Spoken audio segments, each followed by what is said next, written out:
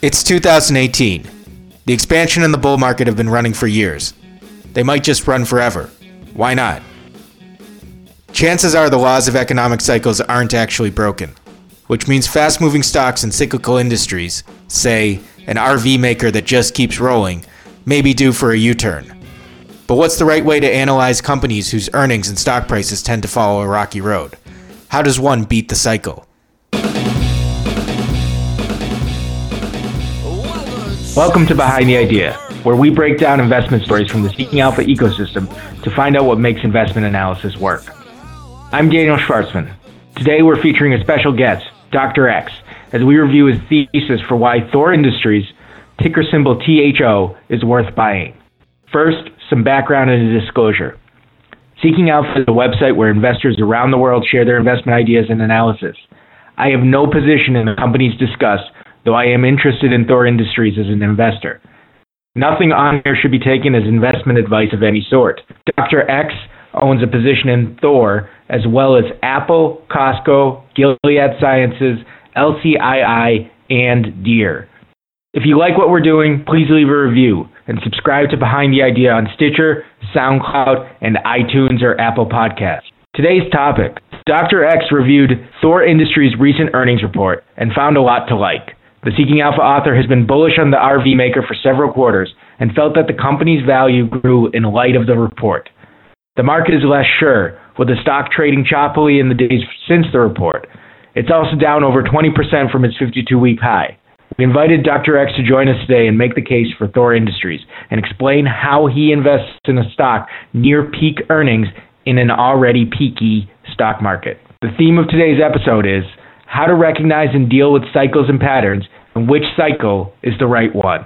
Just for background, Dr. X is a Seeking Alpha contributor and a stalwart one at that. He has been writing on Seeking Alpha for 5 years and has developed a large following through his publication of over 600 articles. He has a background in the pharmaceutical industry, and much of his work focuses on that area. I saw and really enjoyed his recent article on Thor Industries, which is why I invited him on. Dr. X is a pseudonym, but it's one that's become well known on Seeking Alpha over the last 5 years. So welcome, Dr. X. Thank you for joining us. We're happy to have you.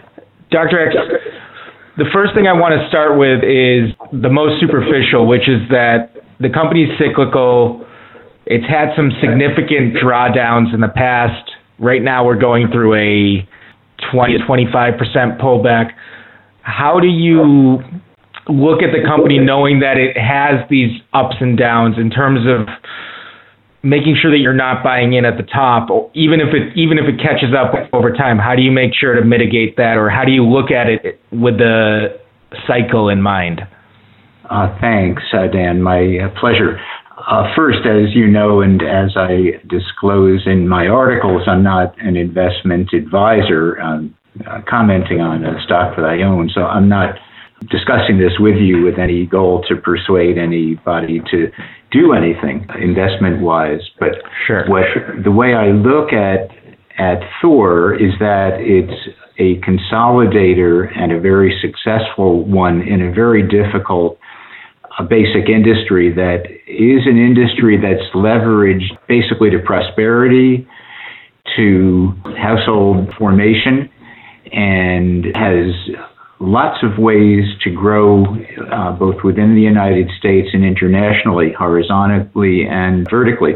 So as far as buying into any stock in a market that's trading near its all-time highs in price, I don't think there's any way to be confident that one has either picked the bottom of a drawdown or isn't buying a breakout and then it reverses downward. So what I've been doing with most stocks that I try to write about and own is discuss the cyclical risks, but if I'm bullish on a management or an industry, a stock within an industry, longer term, then try to time the short term right. But if not, then as you said, think about, will the stock, the company, the industry prevail and provide alpha over the longer term, even if one gets the timing wrong initially. Okay.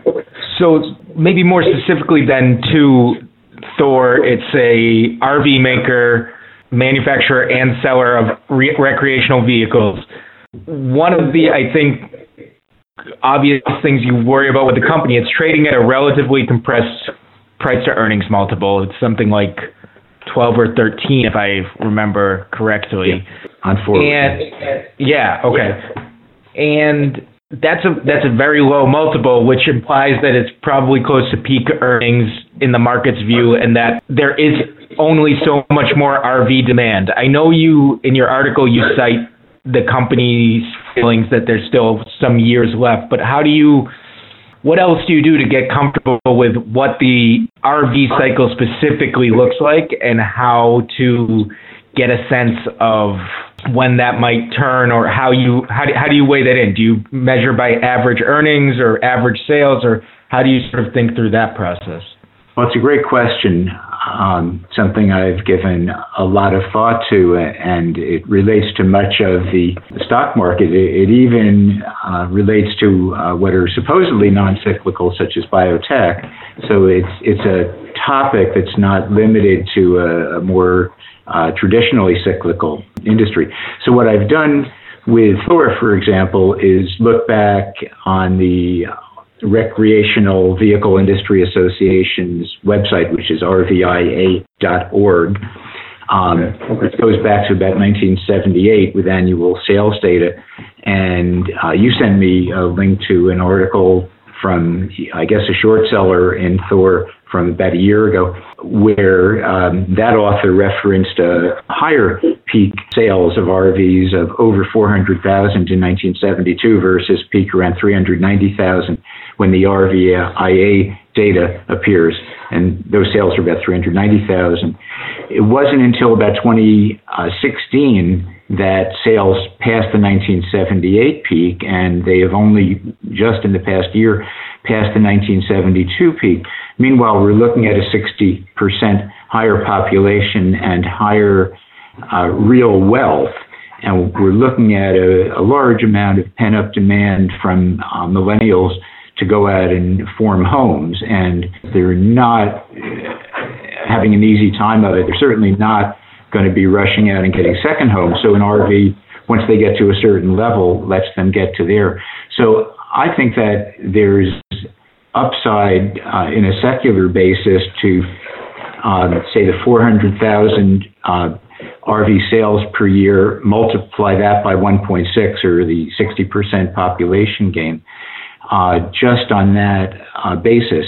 Then there's the opportunity for Thor to gain market share and to expand into adjacencies. So, Doc, to make sure I understand, I want to hit on the population idea. It sounds like the argument then is you have to know what the right cycle to look at is. In the article I sent you, it's from Value Investors Club, and I think that author's premise is that 1972 peak is a fluke, but what you're pointing out is that sure, maybe, but we're richer now as a nation and we are more populous, and so there should, in theory, be more fuel for the cycle. Is that the right way to catch what you're getting at? Remember 1972 was followed by the disastrous Great Recession of 1973 through 75, right, when oil prices quadrupled. So nothing hit the RV industry harder, and then you had further rises in oil prices. And so I don't think it was a fluke. I think there's been a 15-year period from 2001 through 2016 of suppressed growth in the United States, leading to an above-average ratio of younger adults living with their parents. That's been shown. And I think that's beginning to reverse as per the industrial production numbers that just came out today from the Fed for February, which were very strong for manufacturing. So I don't see that as a peak at all, as a fluke peak at all from 72. Okay, and I don't want to spend too much time on the macro, but a couple things that just sort of occurred to me as you were saying that was oil prices, which looms, I guess, if they do recover, that would seem to be a bearish factor. And then also, as we're entering, in theory at least, a rising rate environment, and some of these purchases are done on credit. Do you look at those factors, or do you look at other more macro factors like industrial production, or how are you assessing the overall economic climate as you consider this stock specifically? Well, I'm relatively bullish on the economy, and I'm more bullish on the economy than I am on the prices of financial assets. Right. I think that what we had after the Great Recession was a classic, typical money printing or money creation, to be technical, period where the valuations of stocks, bonds, gold for a long time exceeded the growth of the real economy. And now I think the combination of called Trumponomics and what the Fed is doing with taking the punch bowl away is a reasonable macro approach. And where I want to be is in companies and stocks that can make their way through what could be a challenging environment for the trading prices of the assets, and not try to get too smart about, well, is Thor going to drop to 100? Because you certainly could make the case that 10 times near peak earnings is a very appropriate PE, but that might be an appropriate PE for call it a normal interest rate environment where cash is at 4 to 5% and treasuries are at 5+%. You know what I mean? And so when we're dealing with cash that is making its way painfully toward 2.5%, then I'm not uncomfortable with, say, 12 times Thor's projected calendar year 2018 earnings. Okay. Let me move to Thor specifically. You had touched on the idea of millennial household formation as a potential driver, to use the pun, for Thor Industries. And I think that's one of the more unique aspects of this story for Thor as a investment idea is, are millennials actually driving the sales, or are they actually still from baby boomers or older generations, or is it more a factor of baby boomers buying fewer RVs? What are the sort of dynamics you're seeing, both in terms of the population, what makes up the demographics of the customer, and then also what's the life cycle of a customer? How many times I've never bought an RV, but if I were to be a typical RV buyer, is that something I buy for 10 years? Do I buy it once and hold on to it? How does that play into the thesis?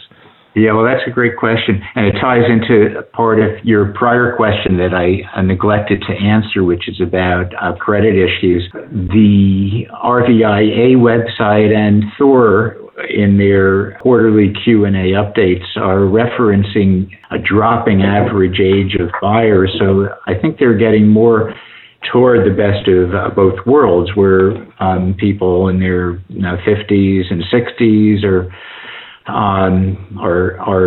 buying or continuing to buy, and RVs are getting used by younger people in both traditional ways and also less traditional, such as to have a good time before and after going to outdoor sporting or entertainment events.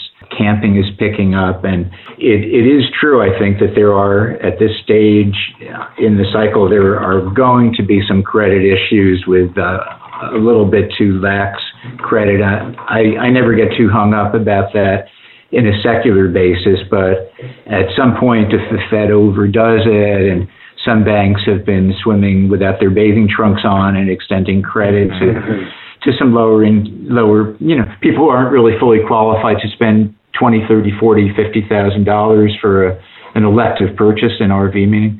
Yeah, you always get that, but these things tend to work themselves out.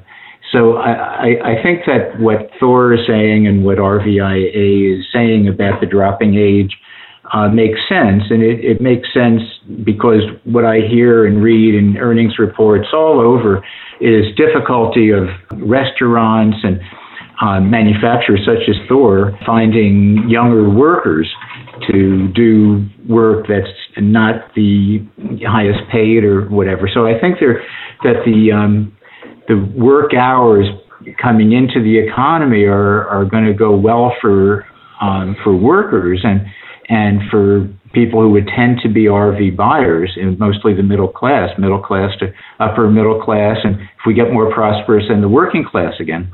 It sort of reinforces that, to some degree, that cyclical notion of, as the economy continues to improve, it does kind of drive all these different positives for the company, which then, as you get younger buyers, also in theory should be a secular tailwind as well. Is that fair to say? Yes. Okay, great. So I was going to say this for later, but actually it seems to occur to me now. Tariffs is something that's been cited as the most recent sort of negative for any manufacturer that might use steel or aluminum. And I think the company covers it in their Q&A that they released with the earnings report. But just, do you have any further thoughts? The company says that they source, I believe, most of their steel and aluminum domestically, if I remember correctly. But what are the market reacts, so there presumably is something there, but how are you sort of looking at that issue? I think it's an issue. I wouldn't take what they say about unchanged costs at face value. But the way I look at it is that the administration is both giving and taking away from a manufacturer. What they gave in the form of a 14% drop in income tax rates is greater than the amount of any price hike for these raw materials, which couldn't be passed on, which Thor would have to absorb. So I'm not too hung up on it. And again, it's a one-time tariff with exemption. So, we're talking about a company that may be around many years. Right. Could be around many years unless it's acquired. So, these things all come out in the mix. So let me then shift. I know you were just kind of throwing it in there about acquired, but I'm interested in the sector itself.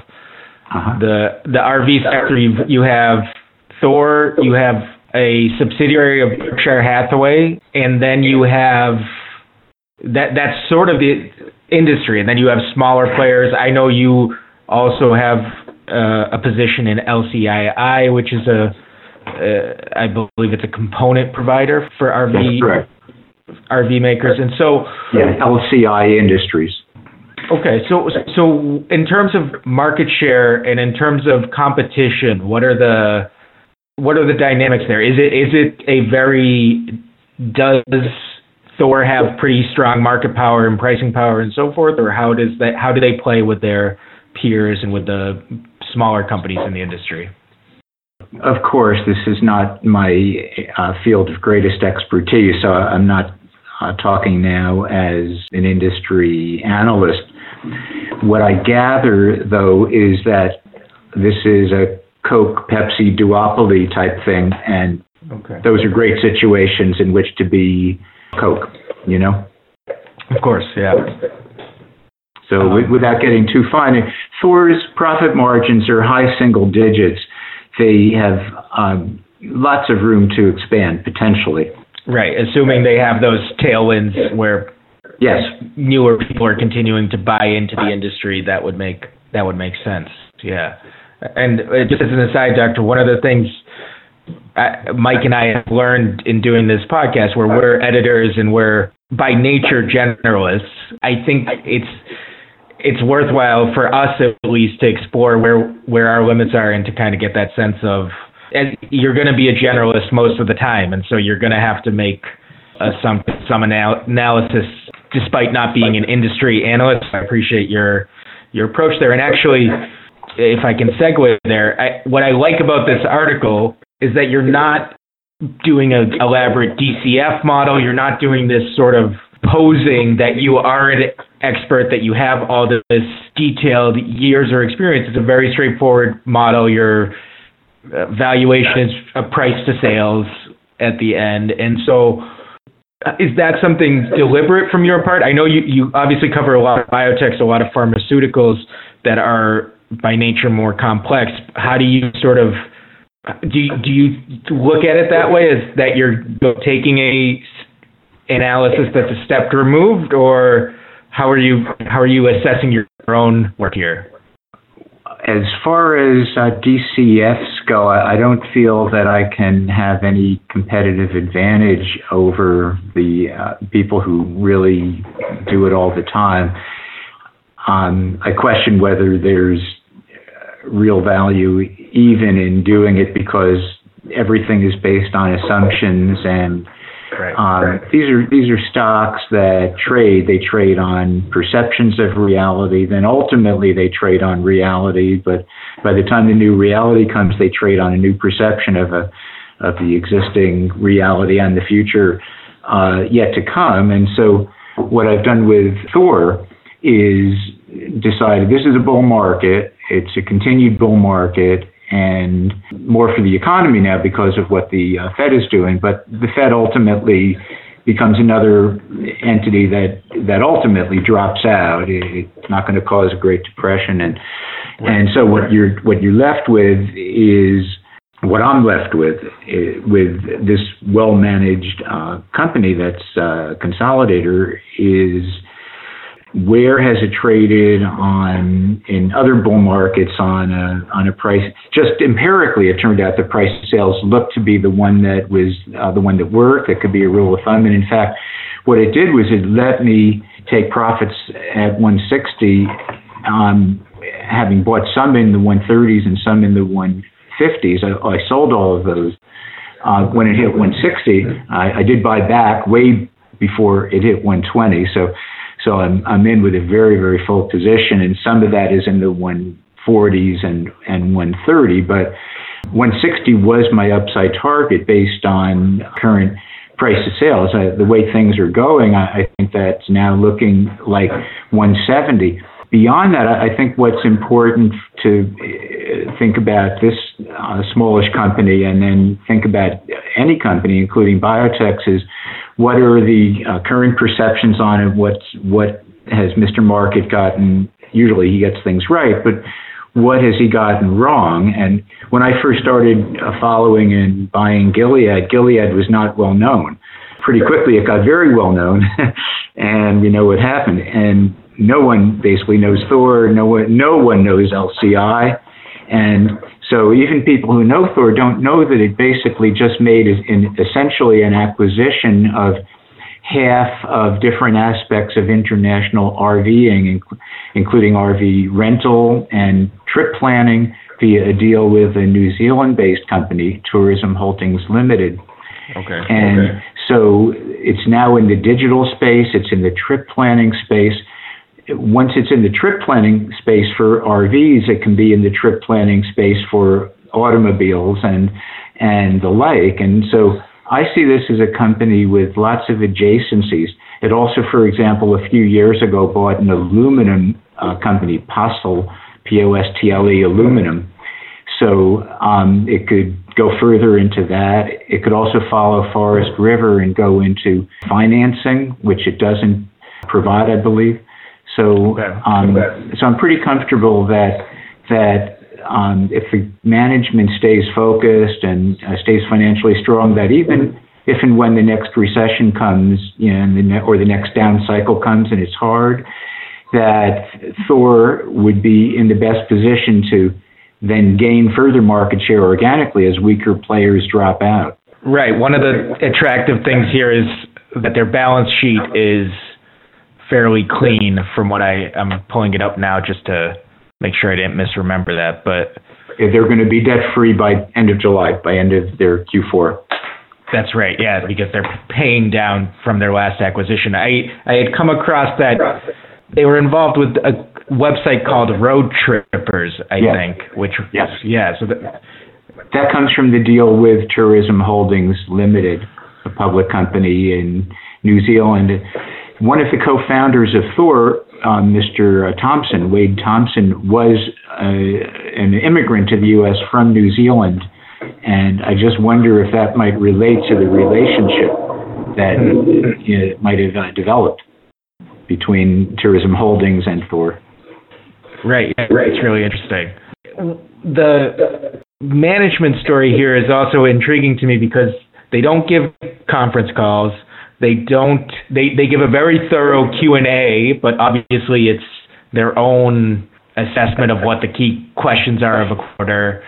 So it seems like one of these sort of old school, smaller companies. It reminds the company it most reminds me of is Americo, U-Haul, in terms of similar sort of under the radar, even though they are a brand that people are familiar with as consumers.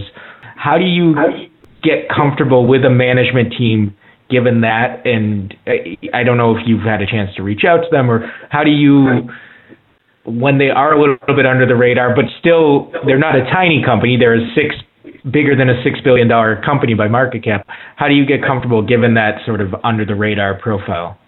Well, I love it. I'm not a big fan of Wall Street faves, and on average, though I'm, I think, somewhat known as a huge fan of Apple. So, but Apple, just taking the other size range, I think there are a lot of similarities between companies like Thor. I don't know Mirko, just the name, but Apple and others that basically don't do showy acquisitions. When Apple makes an acquisition of Beats or Authentic, generally of private companies, I don't know if Wall Street, meaning the financial community, even gets a cut of the action. When Thor made the kind of transformative acquisition of Jayco in 2016, it was buying its neighbor in Elkhart. So I'm sure that I just assume that the principals just got together over a beer and worked out the terms, and that Wall Street didn't get a few percent, and so I'm very comfortable given the track record, and these are classic, I think, Warren Buffett type. The founders, Mr. Orthwein, who is the OR of Thor, and then Mr. Thompson, who was the TH of Thor, got together in 1978 as New Yorkers in business in the financial community who knew each other. Orthwein is, I believe, the great-grandson of August Bush, of Anheuser-Busch. So he's got quite the business background. And the two of them in 1978, of all things, bought a trailer company, High-Low Trailer, and they bought it, it sounds like, for asset value, because who wanted the business? Then in 1980, they bought a money-losing subsidiary of Beatrice Foods, Airstream, and turned it around and cut costs, and they've been doing this sort of thing for many years. They don't give stock incentive bonuses. They give cash bonuses to management, basically. The share count stays the same. Periodically, they pay out a special dividend, a $1 or $2 special dividend, which Costco does. So I see comparisons of Thor with the best of the best companies in America, large and small, and where I just want to be an owner, comfortable going to sleep at night or over a 3-day holiday weekend, and waking up and still being an owner of this company. That's funny when you see those parallels with those sorts of companies, and if you're able to recognize those patterns, presumably that's where you can do well as an investor. One other thing I wanted to bring up, which we had talked about, the market often gets it right. From my vantage point as an editor, I can often see how conversations develop in the market, and you can see where a bubble might be forming, not in the asset value itself, but in investor sentiment. Investors get really excited about high-yielding REITs of whatever sort, for example, and that can be trouble because so many people are getting involved in the same thing. And the coverage on Seeking Alpha is fairly bullish. I think there's one author who is somewhat neutral, but most people you look at the headlines and they're pretty positive stuff over the last year or two. The market has pulled back quite a bit. And so one of my initial reactions there is not, I don't believe the market is efficient. I don't believe the market is always right with stocks like this, but I do worry a little bit that if so many people in our community are bullish about this and the market isn't reacting, there may be something we're missing. Obviously, we've talked about the story itself a lot, but how do you look at what else is out there? How much do you, and this doesn't have to be a Seeking Alpha question, but how else do you assess what other market participants are thinking and what that means for your thinking on a given stock, whether Thor or any other one that you cover? Well, I have a lot of respect for the mythical Mr. Market. I certainly, even a biotech stock that I know well, I don't know as well as many who are in the market, in the hedge fund community, in the companies, and in the industry. I'm retired now from the pharmaceutical industry. So that goes double for Thor. So what I try to do is be a little bit like the hedgehog, the Isaiah Berlin, right. Fox versus hedgehog, and I don't know if I know things, but at least if I can have a belief that I'm comfortable with, and I'm dealing with my life savings here and some family money that I'm investing, then I can watch prices roil around and do what they do.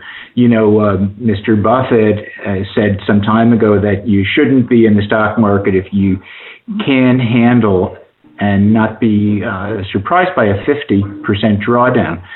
So I can definitely see that, and it wouldn't change the company. The company is about to be debt-free.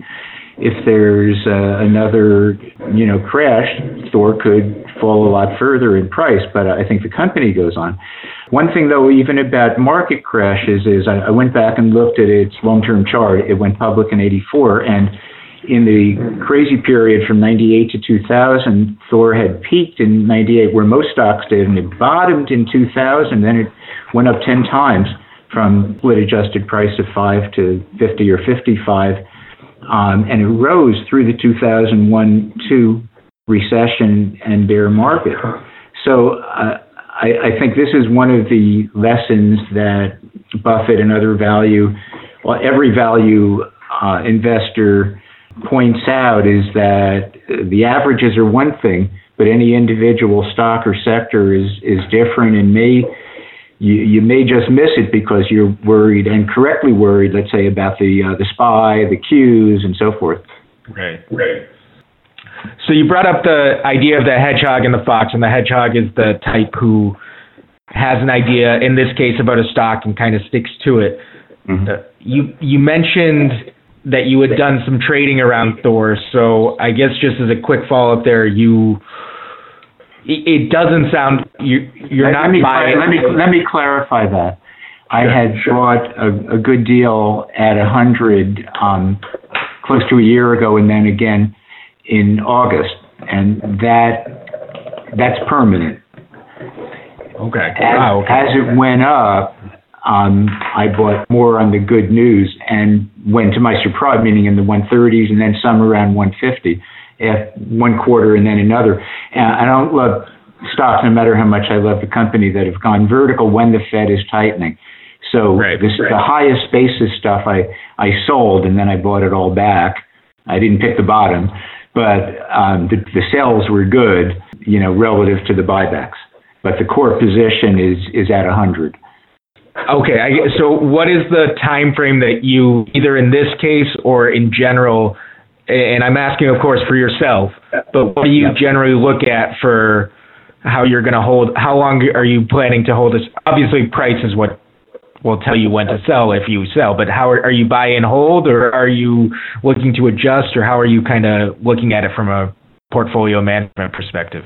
Yeah, well, it's a great sort of double question. I've thought about in the past, when I retired young from medicine, about whether I wanted to be a portfolio manager, but I didn't. And so just in terms of myself, I'm more open to selling all or almost all of a position if I think it's 2007, when I largely got out of the market. I didn't forecast a great recession, but I did think the U.S. was in a recession already, and And but outside of that, if you go back to the prior 15-year stretch from, say, 1967 through 82, and then compare that as a choppy, not very good period, very different in many ways, but to the 2001-16, not very good period.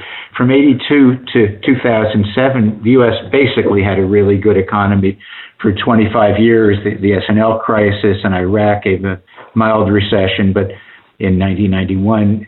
But GDP, real GDP, rose every year, 1983 through 2007, including 1990, 91, and 2001.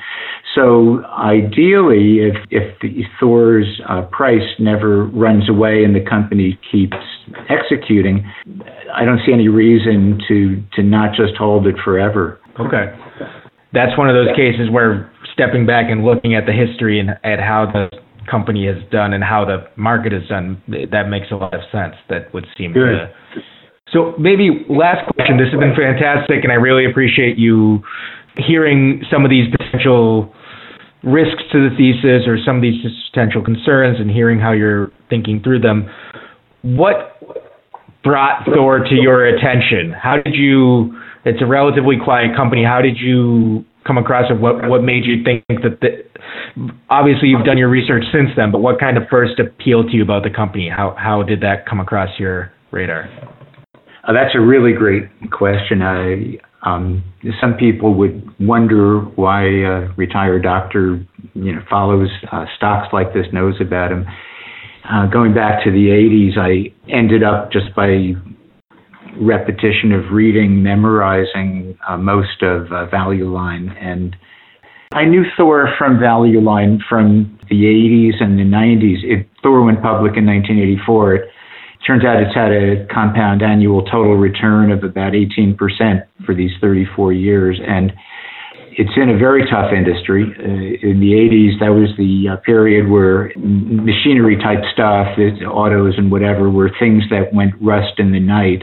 And so I noticed that it kept breaking out after a downturn to new highs, and so it was always very much on the back of my radar screen, but I noticed in mid-2016 that when I was just turning bullish on the economy cyclically, that it had made what looked like a very good, meaningful acquisition of its neighbor and competitor, Jayco, which was doing similar things to Thor but had much lower operating margins. And I then reviewed the history of Thor, and I realized that what it has done is it has kept buying underperforming competitors and improving their operations. And I don't think you see the name Thor anywhere. You see the names of its subsidiaries, and you keep the management in place. It's very Berkshire Hathaway-ish. And so I looked at the chart. I said, there's a breakout. The economy's breaking out. I said, I want to own stocks of leaders where the charts are leaders in an economy that's recovering from a slowdown. So that's a technically strong pattern, operationally strong. And here was a company doing an acquisition and talking about it being accretive to earnings, not adjusted earnings, and saying it was going to pay down the debt soon, which it's paid down. And so I thought the whole macro setup was right, and the micro and the technical breakout. So I ended up trading Thor a bit until after the election and doing well with it in the 75 to 90 something range, I think.